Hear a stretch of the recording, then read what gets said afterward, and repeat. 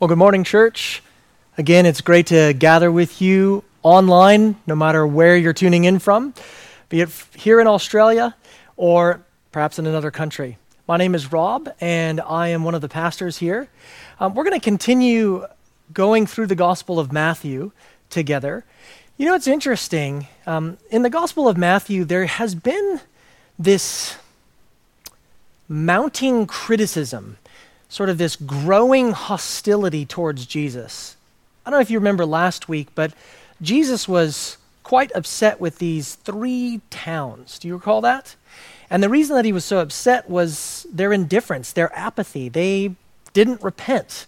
They didn't mind seeing the miracles that Jesus was performing. They were happy to see the people healed, but when it came to actually changing their life, to doing a complete 180-degree turn, well, that's not something that they were very keen on doing, and that's why Jesus brings this judgment upon these towns. We are going to move today, though, from indifference to outright hostility. Really, this passage is like a snowball rolling down a hill, building momentum until you get into verse 14, which Rob just read for us, where the conclusion they come to is, we got to get rid of this guy. We got to kill this guy. In other words, we're starting to see drops from a storm that's finally going to break at the crucifixion. We're getting a picture now, what's finally mounting all the way to the end of this book, where they actually will kill Jesus Christ. So what we're going to do today, the interesting thing, though, is you would think if there's mounting criticism, and I don't know about in your own life, but even relationally with someone, if there is something, you can sort of feel the tension building. You would think this is the part where Jesus sort of backs off a bit. And yet, it's interesting, Jesus leans in all the more and clarifies exactly who he is. He says that he is greater than King David, that he is greater than the temple, and that he is greater than the Sabbath itself. Sky just mentioned sort of 3 points that can give you a roadmap or pegs that you want to hang your hat on. That's where we're headed. So if your cat is meowing right now in front of you, or a dog is running in front of you, or the kids are there, that gives you a roadmap of where we're headed. So in verses 1 through 4, Jesus is greater than David. In verses 5 through 6, Jesus is greater than the temple. And in verses 7 through 14, Jesus is greater than the Sabbath. That gives you your roadmap. That's where we're headed. And I pray that the Lord uses this time to convict, to shape us, to encourage as we look at his word together. So let's pray now that God would bless his word as it's taught. Father, we thank you again for everyone that's gathering. Lord, maybe those are just sort of tuning in, as Sky said, via online. They might not have been willing to gather in here on a Sunday, but Lord, they're tuning in. So we thank you for that. Thank you, Lord, that because of this media now, we're able to capitalize on this and send your word out to different nations and different people groups that are listening even now. So, Lord, no matter where we are at physically or geographically, we pray, Lord, that all of us would be impacted by your word this morning. And we ask this in Jesus' name. Amen. So as Jesus in this story, Jesus is moving through these grain fields. And his disciples in tow, like most guys, always want a snack, right? For whatever reason, we always want a snack. And so what do? They go, oh, we're walking through a grain field. It's like walking through the shops, as it were. Why not pick just the heads of this grain, rub them together in our palms, and then we create this little snack for ourselves, like the ancient version of organic trail mix, right? And so as they're doing that, the Pharisees notice it, and they just freak out. Jesus, what are your disciples doing? What on earth is going on here? Now, you have to know this. The Pharisees aren't upset because the disciples are eating this organic trail mix, as it were, picking and actually eating off the side of the field. The book of Deuteronomy actually permitted people in this context, in a situation like this, where they are poor in need of some food, to where they could pick just not harvest a whole field. You're not stealing someone's, but you can pick just bits and pieces to hold yourself over as a snack or a meal. So they're not upset about that. What they are upset about is the fact that they're doing this, they're rubbing their hands together, creating these little snacks on the Sabbath. You see that in verse 2? Notice in verse 2. Look what they say.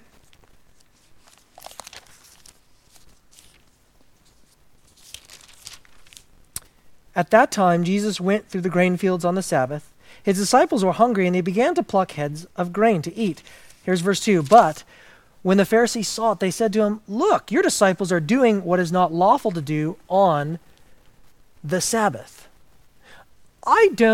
When we read that, I don't expect, those of you tuning in and listening right now, I don't expect that to sort of create a shock for you, to sort of have you just be stunned in disbelief, like, oh, they're doing that on the Sabbath.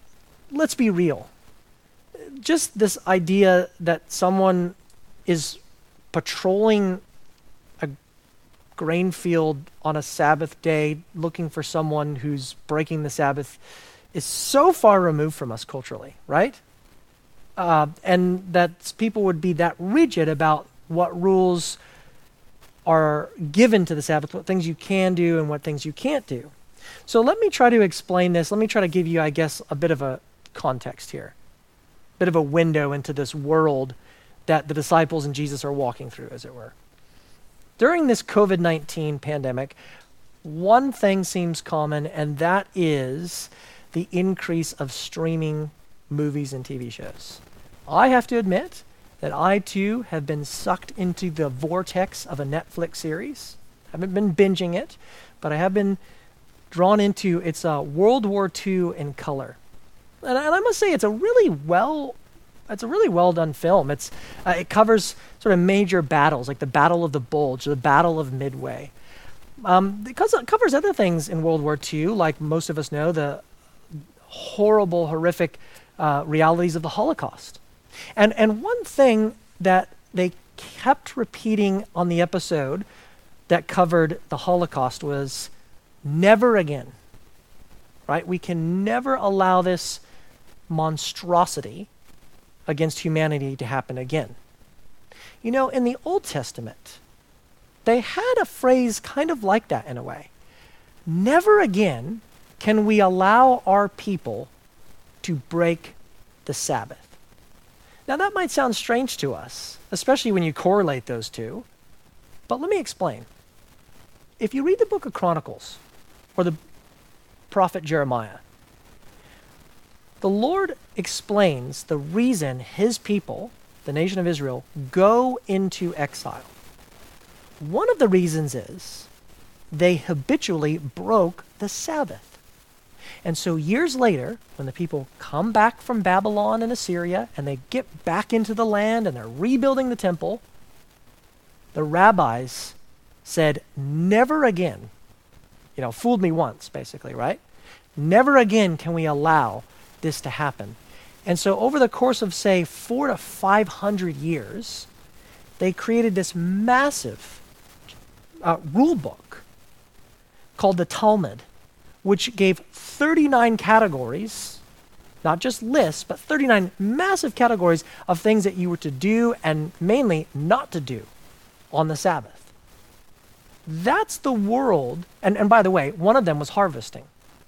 So when they see the disciples harvesting, Jesus' disciples, and Jesus is supposed to be a religious teacher, and they see the disciples working, well, never again, right? That's the world that we're in. So they look at the disciples and they think, you're breaking the fourth commandment. You're also, again, under Article 27 of our massive book on rules, you're breaking your harvesting. You're not supposed to do that, disciples. And in verse 2, did you notice how they address Jesus and not the disciples? Hey, Jesus, what the heck are your disciples doing? You know the law. They're doing things they shouldn't be doing. And Jesus says, I do know that. In fact, let me teach you boys a Bible study real quick. And what he does is he gives two different examples. One about King David and shows that he's greater. And then the next example is about the temple and shows that he's actually greater than the temple. So the first one he takes us to is King David. Now, King David is the guy who killed Goliath. You can read about him in 1 Samuel. And King David, after he kills Goliath, when he comes back into the city, people are chanting his name. But they're saying this, though. Saul has killed his thousands, but David his tens of thousands. And at that point, Saul was the king of Israel. And Saul got a really jealous eye on King David, so much so that he wanted to kill him. And so David has to flee, even though that at this point he's actually God's anointed king because Saul blew it. So David is the true anointed king. Saul wants to snuff him out. So David is on the run, and as he's fleeing, he's hungry, and so he stops where the tabernacle was at this point, and it says that he ate some of the bread of presence. Now you're like, what on earth is that? It was that when the tabernacle was set up, that's the place where God met with his people in the first few books of the Bible, as it were. They have this thing called showbread or bread of presence. And the priests were only allowed to eat that. Now, David is hungry and says, I need food, so do the guys with me. Can you give me some of this bread? That's the illustration that Jesus uses. Look again in verse 3. He says, and here's what I want to get at. Why does he use, think about this. Of all the stories in the Bible, of all of the law that's in the Bible, why use this one? So, look again. Verse 3. He said to them, have you not read? That's a bit sarcastic, isn't it? Hey guys, don't you know your Bibles? Have you not read what David did when he was hungry and those who were with him? How he entered the house of God, again, that's that tabernacle, and ate the bread of the presence, which it was not lawful for him to eat, nor for those who were with him, but only for the priests. So they would, of course, have known this story by the back of their hands. They know David. He's a hero in a lot of ways. But the example seems, stop and think about it, the example seems kind of besides the point. Do you know what I mean by that? They're saying, whoa, Jesus. Hey, pal, you're breaking the Sabbath. You and your disciples. To which Jesus launches into, have you heard about King David? And how there's this time where he was, running from King Saul and he entered into the house of God. It's like, wait, how is that relevant to you breaking the Sabbath? Do you notice, and it's in 1 Samuel 21, the Sabbath isn't even directly mentioned there. So how is that relevant? How does this connect? And really, if you think about it, in the case with King David, technically he wasn't breaking the Sabbath either. Sure, he was violating the regulation that says only the priests could eat this bread, but he wasn't directly doing something against the Sabbath, was he? So how are these things connected? It seems rather beside the point. Why not quote something, say, out of Leviticus or Numbers that talks directly about the Sabbath? Because Jesus could have done that. Jesus knows his Bible, and he could have said, well, it says in Leviticus, bang. But he takes you to this story about King David. Well, to be fair, he does quote Leviticus, and he does quote Numbers in the next verse. But why here? Why David? I'll give you a few options. Number one, some people say that Jesus was simply reminding the Pharisees that a higher good, namely their hunger pains of his disciples, is more important than obeying the law. Because with both David and Jesus, they broke the command given the human need. Now, that's really, that's not a good one. I'll give you another option, a little less dreadful. Another people say, why does he do this and why does he bring up King David? It's because the arrival of the kingdom permitted the suspension of the law. The arrival of the kingdom, and that's what Jesus and his kingdom, permitted the suspension of the law. For example, if Israel was at war, it would be pretty difficult for them to keep the Sabbath. So in the same way, God's kingdom, as it ushers in, permits this exceptional behavior to break Sabbath. But that contradicts what Jesus has already said in the Gospel of Matthew, particularly chapter 5, verse 17 to 20, where he says, "Do not think I have come to abolish the law or the prophets. I've not come to abolish them, but to fulfill them. For truly I say to you, until heaven and earth pass away, not an iota, not a dot, will pass from the law until all is accomplished." Seems sort of hard to believe that in the same breath, after Jesus just said that, he can turn around and basically violate or suspend the law. So here's the last one. Here's a third option. And this seems probably the most convincing. Jesus is simply attacking the tradition invented by the Pharisees, not the Old Testament law. At the time, there were more man-made rules about the Sabbath than there were Bible verses.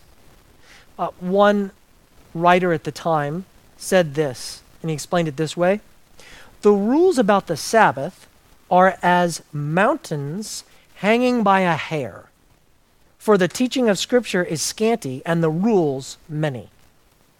So do you see there, Jesus is critiquing these man-made rules. He's brushing them off, really. But if that's the case, maybe you're convinced by the third one.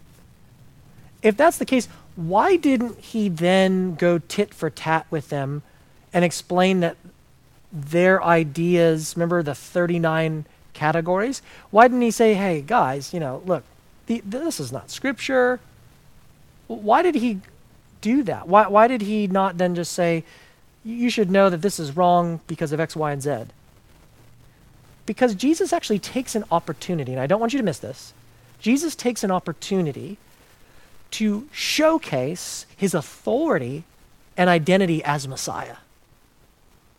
When King David ate the special bread, he did so on the basis of his authority. He was God's anointed king, right? No doubt the priest knew that. Hence the reason he was willing to accommodate David or even override the priestly ceremonial instructions were at the time. By pointing to this event, hopefully we're starting to pick up what Jesus is throwing down here. Jesus places his own authority alongside King David, and listen, if exceptions were made for King David and his men to eat in the tabernacle, surely they would be made for the Messiah who had come in the line of David, who was himself greater than David. And you know what's fascinating? Not only has Matthew highlighted, do you remember the very first verse in the Gospel of Matthew? Jesus is the son of David. At the time when David is fleeing for his life, he's being rejected, right? He is being rejected by the leadership in Israel, even though he's the true anointed king. In a similar way, Jesus Christ, who's the true son of David, is experiencing rejection from the leaders at the time. I find that fascinating. He is the true, greater Son of David. Now, I want you to notice in verse 5, because he moves on from David, a man after God's own heart, showing how David was innocent, and he moves from history back to Old Testament law with this same phrase again. Don't you know your Bible? Have you not read? And of course they've read. They know their Bibles inside and out. They know passages about the priests and what they do on the day of Sabbath, like in Numbers 28. So look here, verse 5. Or have you not read in the law how on the Sabbath the priests in the temple profane the Sabbath and are guiltless? You see that there? They were all aware of passages like Numbers 28, where the priests had to offer not only the daily sacrifices, so if you're a priest, you'd offer 6 days a week, you'd offer sacrifices. But on the Sabbath, you were to double that amount. You can just imagine how much preparation and work had to go in for the priest to offer sacrifices for an entire nation on this day. Seems like that is a load of work, is it not? But Jesus says even though they're doing this on the Sabbath, they're actually not breaking the Sabbath. They're not working. They're guiltless. I mean, the institution itself required that they fulfill this duty. Does that make sense? It's not like God is going to set something up and say, "Ha-ha, I got you. Fooled you now." The institution itself required that they do this. So are they breaking? That's what Jesus is pointing to. Now that gets them off the hook, right? But what about Jesus? What about Jesus and his disciples? I mean, how does it justify their actions? Are we to think that the disciples' behavior is exactly the same as the service of the priests in the temple? Correct me if I'm wrong, but the plucking of grain for hunger isn't a religious ceremony, is it? If the priests were serving God in the temple by offering sacrifices, were the disciples serving God by stuffing their faces and having a snack? How is the analogy relevant? Now, before you think I'm having a go at Jesus, right? Look at verse 6, because this is where the punchline comes. I tell you, something greater than the temple is here. That must have exploded in their minds. Everybody knew that, like, fine, the law permitted at least one exception for work on the Sabbath. We knew that. The priests, they would have known that as well. They would have known Numbers 28. Again, Jesus already alluded to that. But here's the deal. If there is something which is greater than the temple, wink, wink, me, who stands right here in front of you, logically it follows that it too takes precedence over observing the Sabbath. Does that make sense? If the priests who serve in the temple on the Sabbath are innocent of wrongdoing, how much more innocent are the disciples who were serving Jesus, the one greater than the temple? As the temple's authority shielded the priests from guilt, so Jesus' authority as Messiah shielded his disciples from guilt, because he is greater than the temple itself. Again, you have to understand what a real shocker that would have been. I mean, considering how highly regarded the temple was in the days of Jesus, this was an outrageous statement. Yet the temple, again, this was everything. This was the presence of God for them. Even at the time, by the way, they didn't have the Ark of the Covenant in the temple. But nonetheless, it demonstrated God's presence, the temple did. And what's Jesus saying?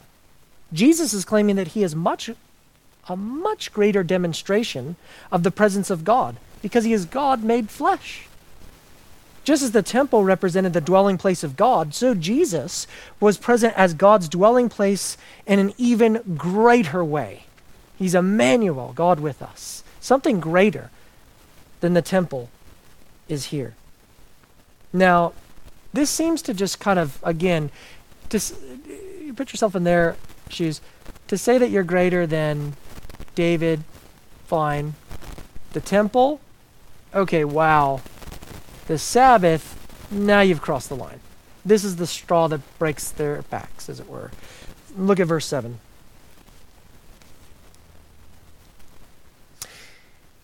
And if you had known what this means, I desire mercy and not sacrifice, you would have not condemned the guiltless. For the Son of Man, remember that phrase? We've been seeing that a lot in Matthew. For the Son of Man is Lord of the Sabbath. You see how Jesus asserts his divine authority here? He said that he had the authority to know if disciples broke the Sabbath or not, because he is Lord even of the Sabbath. You see, the Sabbath was his. He wrote it. He would interpret it, and you know something else? He would fulfill it. He did fulfill it. In Hebrews 4, it says that because of Christ, we have entered into rest. We've entered into rest. What does that mean? The Sabbath was a figure, a picture, a shadow of rest. This is how it's going to be. There's going to be a day of rest, right? But is it any wonder that in the previous, remember last week, how do we leave off last week? Come to me, all who are weary and heavy laden, and I will give you rest for your souls. Is it any wonder now that we're talking Sabbath rest, and Jesus says the Son of Man is actually Lord of the Sabbath. And now he's going to give a real-life example that he has the authority, that rather than just sort of tell you that, we're going to see a real-life example now in verse 9, sorry. He's going to illustrate this. Verse 9. He went on from there and entered their synagogue, and a man was there with a withered hand. And they asked him, this is amazing, by the way. This shows you their hearts. They're using this guy as bait, really. Rather than pray for him or try to care for him, they're just using him as bait. Look, and a man was there with a withered hand, and they asked him, is it lawful to heal on the Sabbath? So that they might accuse him. He said to them, which one of you, and I love this little parable he gives, which one of you who has a sheep, if it falls into a pit on the Sabbath, will not take hold of it and lift it out? Of how much more value is a man than a sheep? So it is lawful to do good on the Sabbath. Then he said to the man, stretch out your hand. And the man stretched it out, and it was restored, healthy like the other. And how do the Pharisees respond? We're going to kill this bloke. We got to get rid of this guy. It's unbelievable, isn't it? It's astonishing, really. Why? Well, because he infringed upon the religion of their choice. We can often domesticate God. We can often create God in our own image. And particularly Protestants are notorious for this. Well, I think God is like this. Well, I think God is like that. And when that is infringed upon by the truth of God's word, people bow their back. People get upset. Well, I wouldn't believe in a God that X, Y, Z. I wonder, friend, if you've got some systems of man-centered theology that need to be corrected. Things that you've held on to because subjectively it seems right in your own gut. But the Word of God confronts that. I wonder, friend, if there's an area of your life now where you feel, deep down you shouldn't be doing that's a particular sin, but you've invented this whole system, kind of like the Pharisees in a way.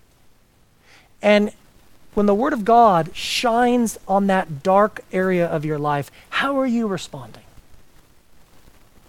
Are you getting your nose out of joint? Are you quick to throw a couple proof texts out of context verses at someone who's trying to hold you accountable? I'm always amazed when, as Christians, we try to hold each other accountable, and people are so quick to say, well, let us him without the first sin cast the first what? Stone, right?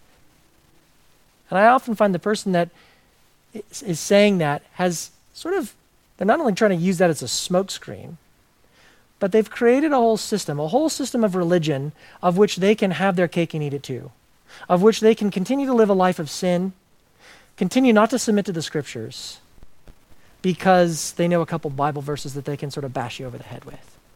Friend, if that's you, repent of that. Turn away from that. That's just Pharisaic garbage. Jesus confronts all areas of our life. So they said, we want to kill this guy.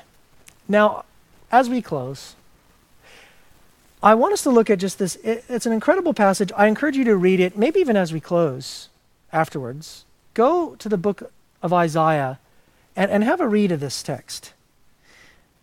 But I want to see, look here, Jesus, aware of this, withdrew from there, and many followed him, and he healed them all, and ordered them not to make him known.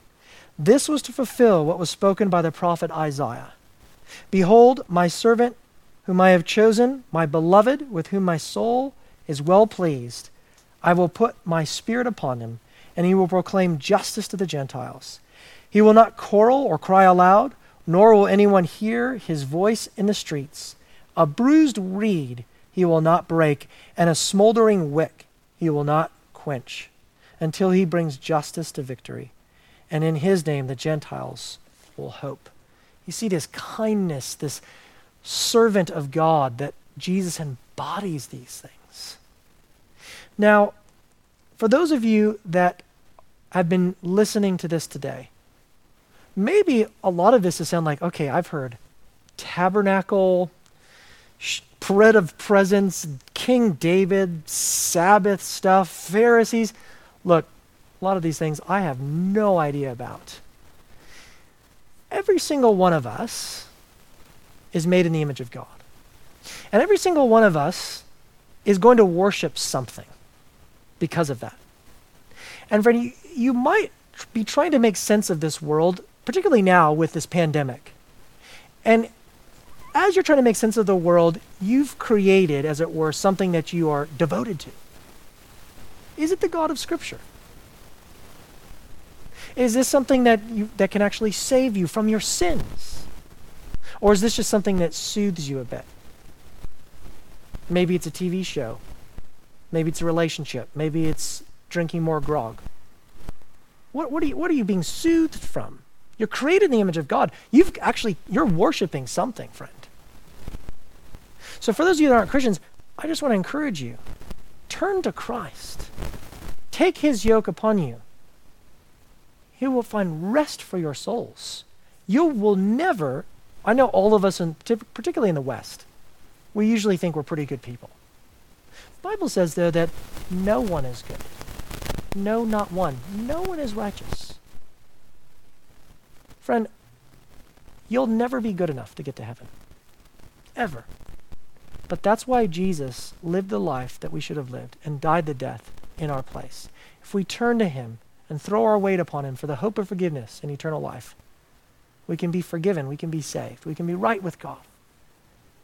Now, for those of you that call yourself a Christian, I just want to challenge you, what system of either thought or habit is, in a sense, maybe you wouldn't want to say it out loud, but what system have you created that's trumping, I can't even say that anymore, that's overriding the Bible in your life?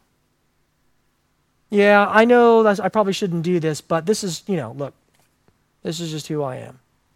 Or, I grew up in such a terrible home, I just act this way now. No, look, you are a new creation in Christ. The old is gone, the new has come. It doesn't mean, it's not writing off maybe some of the hurts that have happened in your life, but right now you are a child of God. Right now. So live in that, friend. Walk in that. I'm excited for Good Friday this week, as we're going to be talking about Christ Jesus came into the world to save sinners, right? That the foolishness of, we're going to be talking, I'm looking forward to it. The world would look at this idea of the cross as foolishness, but it's actually wisdom of God. And we're going to be talking about that for Good Friday, and I'd encourage you to tune in with us. Maybe get a hot cross bun. Steve, if you're listening, Steve has offered, Steve Beck has said he'll deliver hot cross buns to everybody this week. So I'm joking, Steve. You can deliver them to my house, though. I won't stop you, man. We're just throwing that out there. Anyway, no one's laughing because I'm in an empty room. A computer is staring me in the face right now. So, but I know you're tuning in with me. Anyway, let's pray, and then we'll close up our time. Lord, we thank you again for your kindness to us. Lord, we ask for forgiveness for areas that we've replaced true religion with false religion, ways that we should have honored you, ways that we should have been submitting to your word with our own subjective ideas of what we think is good and right, and forgive us. Lord, we pray for those that are tuning in now, that are listening along. We pray that, Lord, that they would see just how empty and vain all of the little gods are in their life, ways that they've tried to bow down, as it were, to things that are never going to satisfy. And Lord, beyond that, help them to see their need to turn to you for the hope of forgiveness and eternal life. And we ask this in Jesus' name. Amen. Sky's going to come up here one last time. And by the way, Sky has been in